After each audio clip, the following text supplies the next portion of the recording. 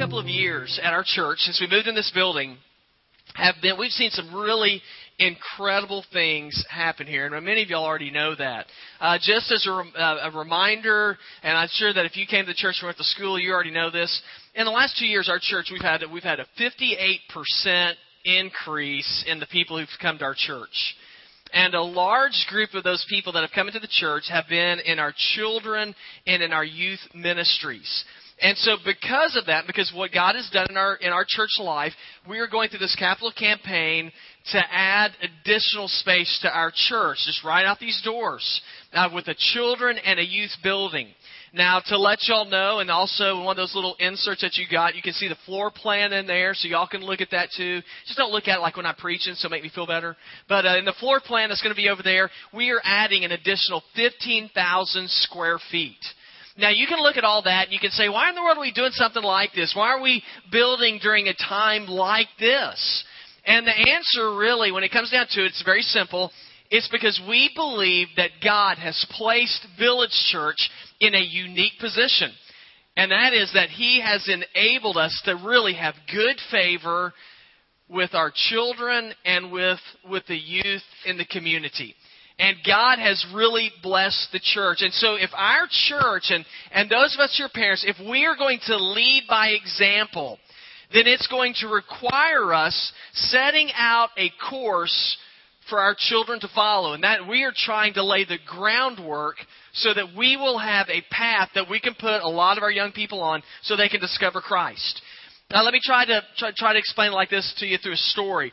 There was a guy from Finland. His name, I'll just give you his last name, was Virens. I can't say his first name. I have no idea how to say it. But he was in the 1976 Olympics. He won the 5,000 and 10,000 meter race. And his coach came to him and said, I want you to expand your horizons. I want you to run a marathon in the Olympics. He'd never run a marathon before. He's just finished running 2 long-distance races. And he says, I want you to run a marathon. Now, he says, well, how do I do this? What's my strategy going to be? He said, follow a guy named Frank Shorter. Have y'all heard of Frank Shorter? Frank Shorter won the gold medal in 1972. 76, he was running again. And so the guy who doesn't know anything about running marathons says, okay, so I follow this guy. What do you want me to do? He said, just get behind him. He said, and you run with him. That's all you got to do. For 26.2 miles, just stay behind this guy. And he says, when he speeds up, you speed up. When he slows down, you slow down. Just keep him in sight, and you're going to do great. Well, Virens did that. Ran the race, never run a marathon in his life. Now, he didn't do so well that he won a gold medal, but in his very first marathon, the 1976 Olympics, by just following that guy, he finished in 5th place. 5th place in the world in his first marathon. Now, you might be saying, what does that have to do with anything concerning the church? Well, here's the idea. I believe that those of us who are parents and those of us who are believers, we are like the Frank Shorters to our children and to the young people in this congregation. We've been there before. We've run the race before. We know what the obstacles are. And if the young people are going to be able to stay on course and be able to find Jesus, then those of us who are believers, like Frank Shorter, we are running ahead of them, setting the pace for them. And that is why our church is doing what we're doing today.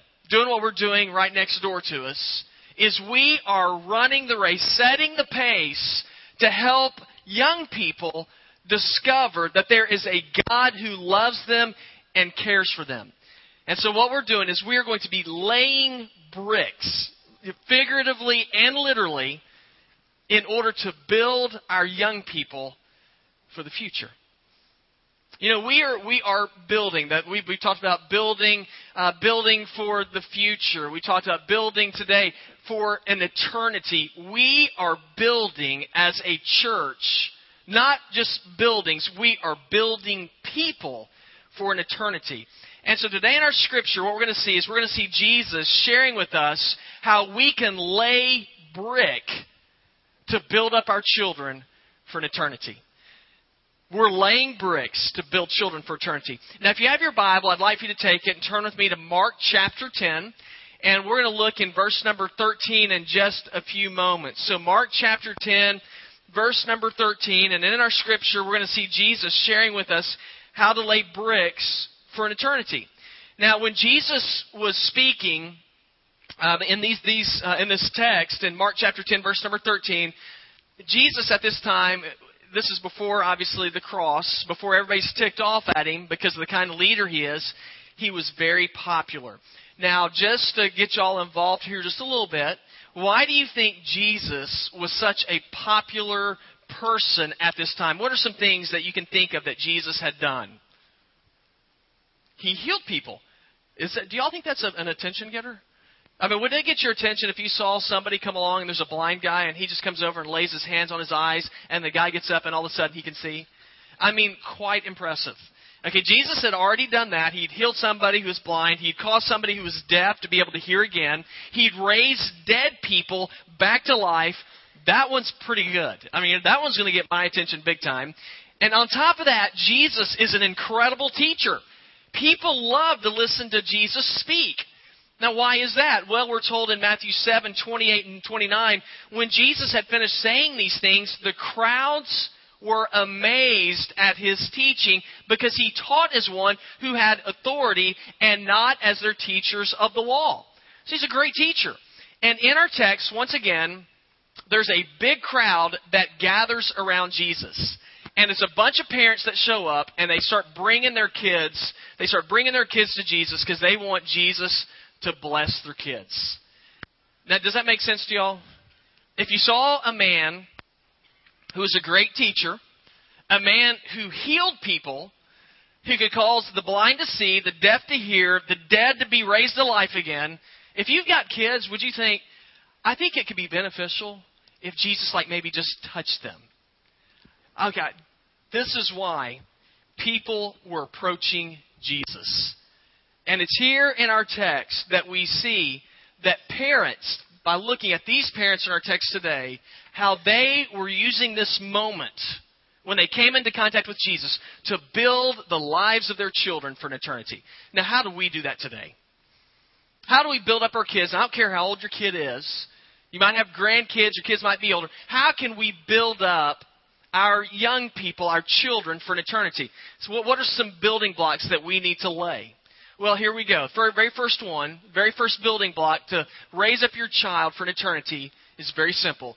Bring your children to Jesus. Now, you want to see your kids be on the right path in life? Village Church, we want to be a church that is going to impact the lives of young people and adults. What do we need to do? We need to come to Jesus. Now, that's pretty simple. But we lay the bricks by bringing our children to Jesus. Now look with me in verse number 13 of chapter 10. It says, people were bringing little children to Jesus to have him touch them, but the disciples rebuked them.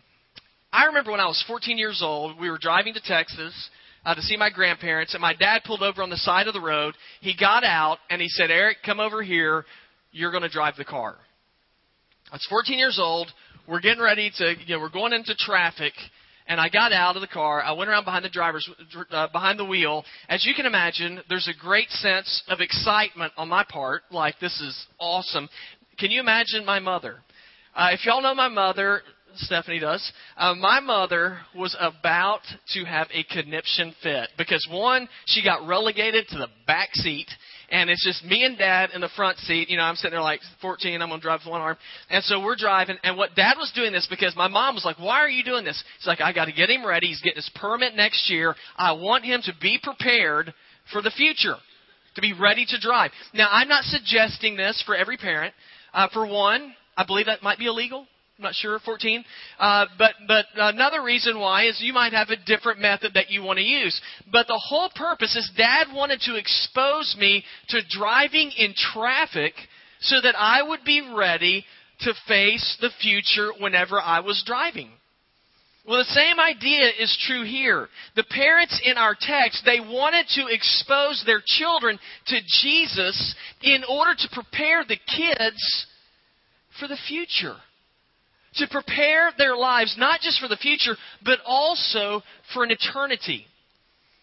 It was not uncommon for parents to bring their children to rabbis to be blessed. Jesus was not just a rabbi, though.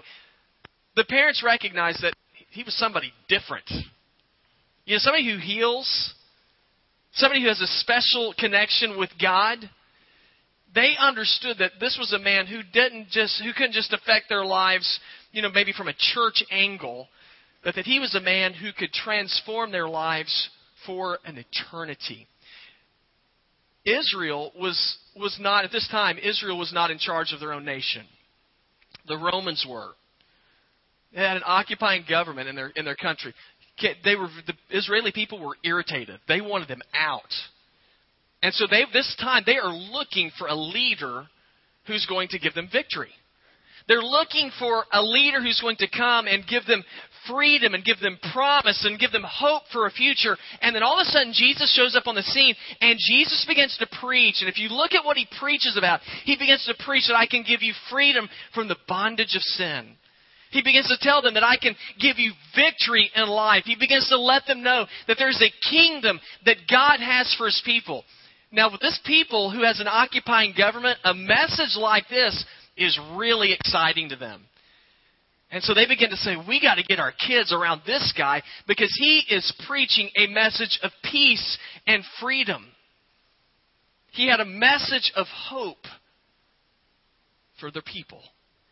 It doesn't take a rocket scientist to figure out that people even today are desperate for hope.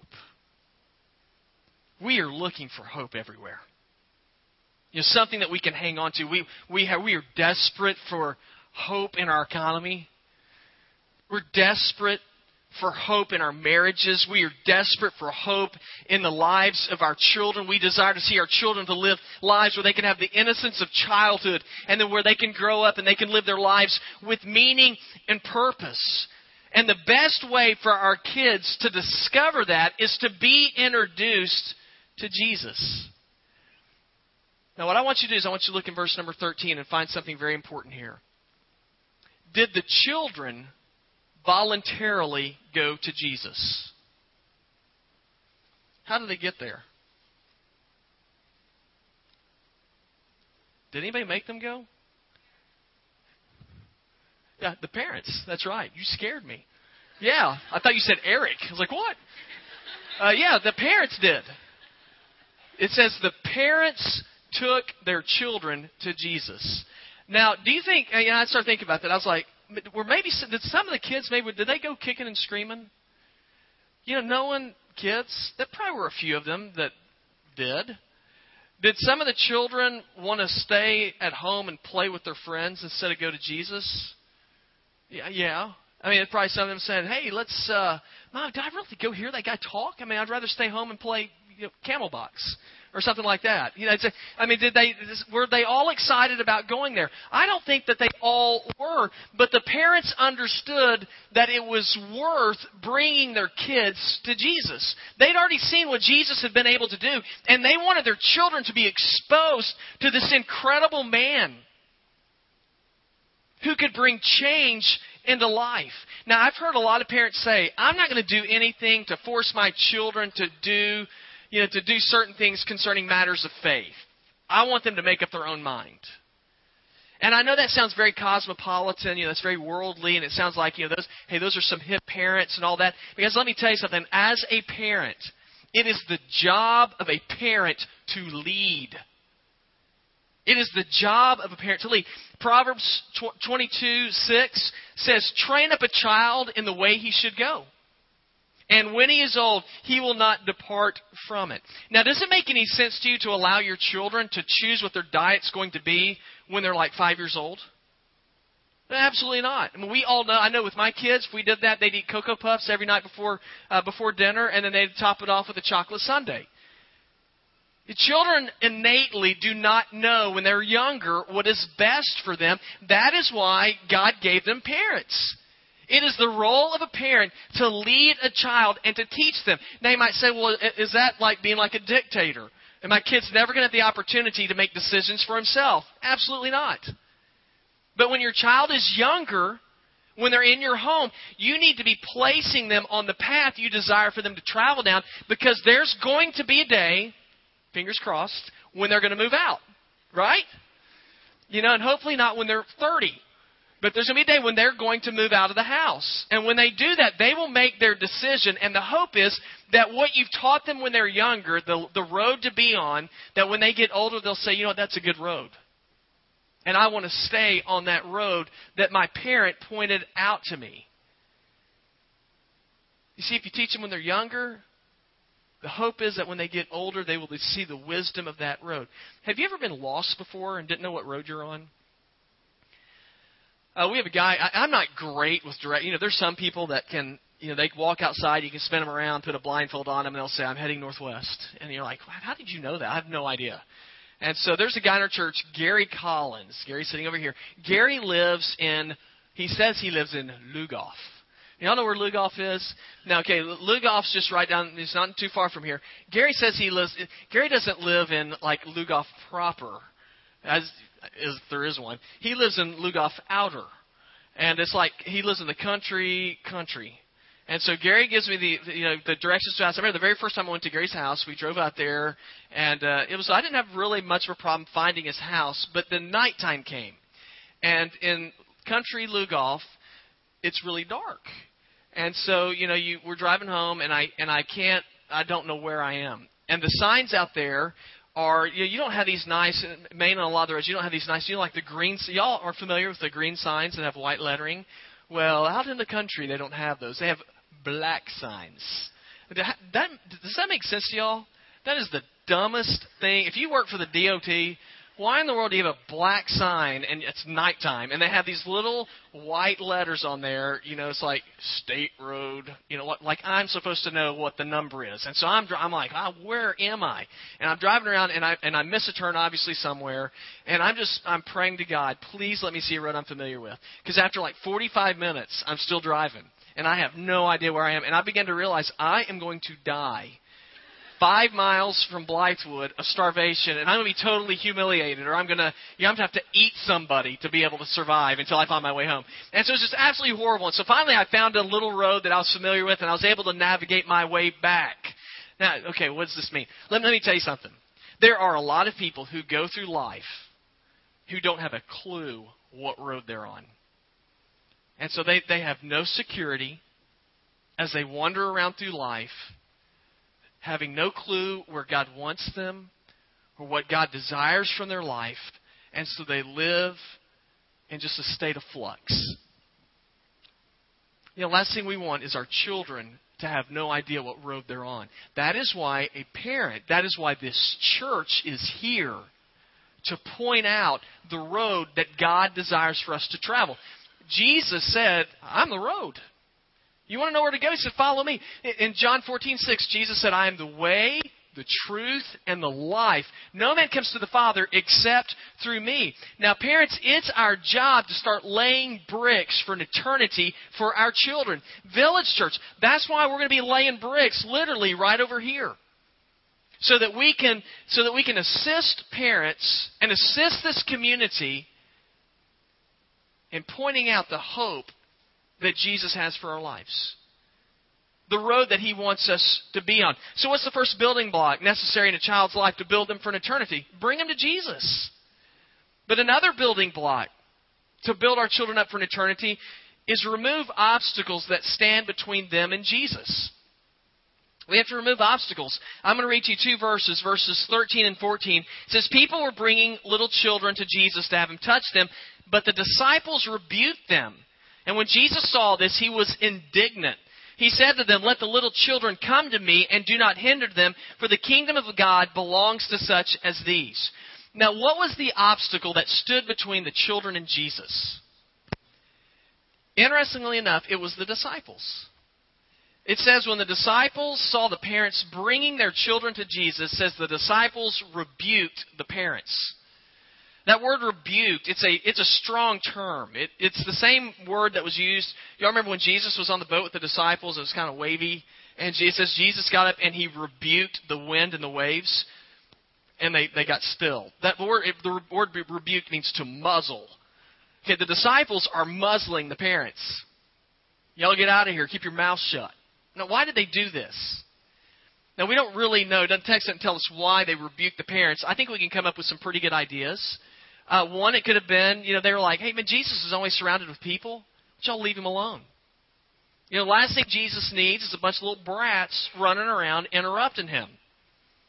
Now, what's interesting is, how did Jesus respond to this? Did Jesus come over to the disciples when they did this and said, man, thank you so much for keeping the rugrats away from me? They're driving me crazy. Did Jesus do that? No.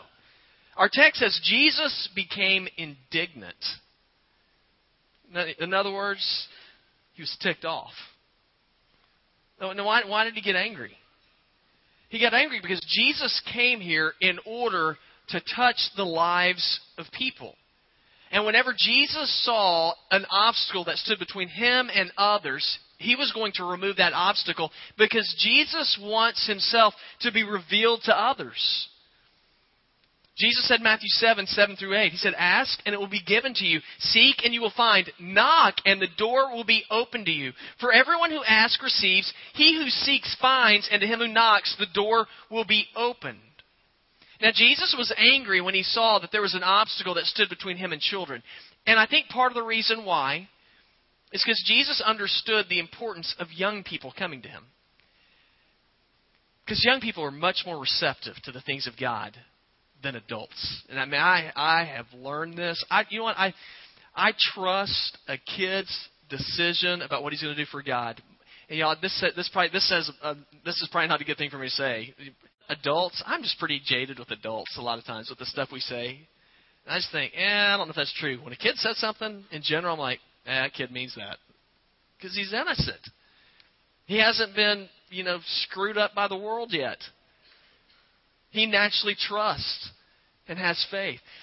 There's an interesting stat that says that 83% of people who become followers of God do so before the age of 18. Only 17% of people after the age of 18 will become followers of Christ. That's why James Dobson said the most important job we have is to bring our children to Jesus. He said, make it your number one priority in life.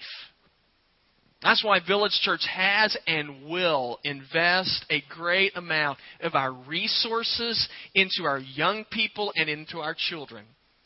That's why right now I'm biased, but I'm not being biased when I say this. I believe we have the best youth pastor and the best children's minister and the best children's ministry staff that there is.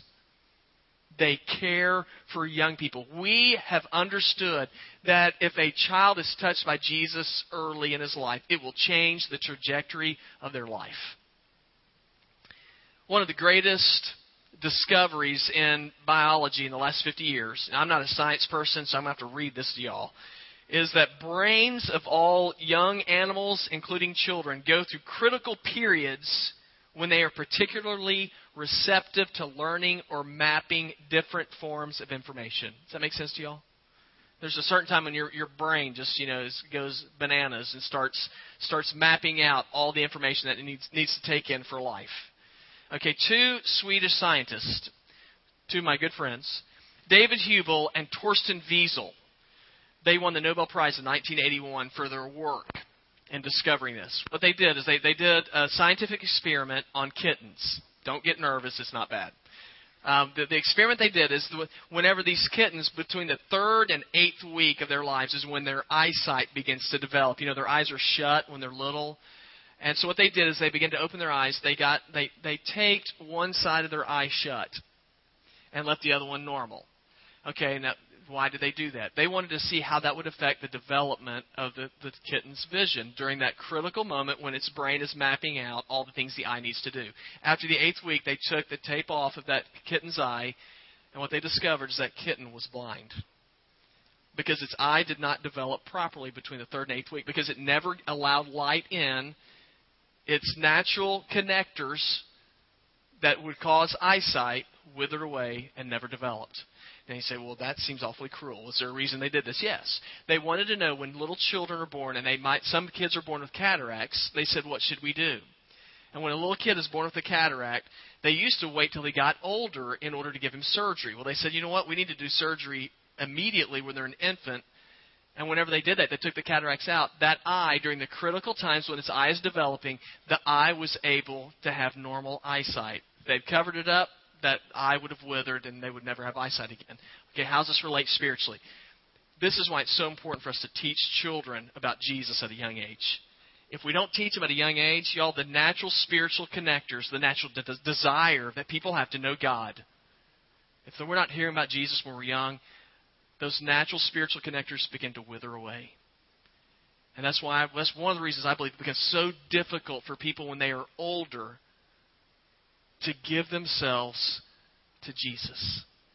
And that's why as parents, when our kids are younger and at Village Church, when we see obstacles that stand between young people and God, we've got to get in there and start removing those obstacles so our kids will see Jesus.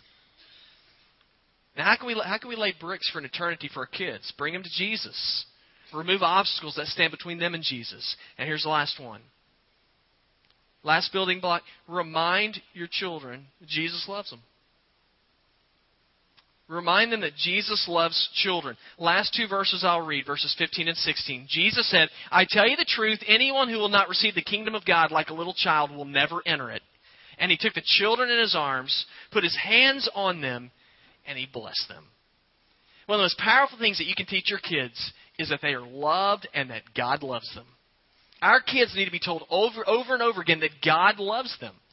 That there is a view that we have, a just strange, perverted view, that God is sitting in heaven, He's got a club, and He can't wait for us to mess up so He can beat us in the head. That's not what the Bible says. The Bible says that God loves people. That God loves children. As a matter of fact, in our text today, Jesus said, you cannot enter into the kingdom of God unless you come to me like a child. Now, what is that talking about? Children naturally trust when they're younger. They have faith that there's going to be somebody who's going to care for them, who's going to provide food and shelter for them. It's just as we get older that we see people disappoint us, and so we have a harder time with faith than young people do. Young people trust. And so we need to be reminding our children over and over again, no matter what you face in life, God loves you. God demonstrates this all through Scripture. And if we do that, it becomes a part of a young person's DNA to know that regardless of what they're facing in life, that there's a God who loves them. And it gives them an anchor to hold on to. God loves me. Hebrews 6:19 says we have this hope as an anchor for the soul, firm and secure. It enters the inner sanctuary behind the curtain where Jesus, who went before us, has entered on our behalf. I was listening to NPR a few weeks ago, and there's a story on there about a lady who adopted a child, a little boy from China. And so she had to go to China in order to get the baby, and when she was there, they brought the baby. She was staying in a hotel room. They brought the boy, 6 years old, to her room. And she said when she saw the boy, she immediately knew he'd been neglected. He weighed 28 pounds. 28 pounds. She said she loved him and cared for him. He was scared. 4 years later, here's what she had to say. He's in 4th grade now. She said, when I think back, I'm amazed at what transformed this abused, terrified little creature. She said it wasn't therapy. It wasn't counseling. She said it was just love. She said it was just simple, plain, easy to give love.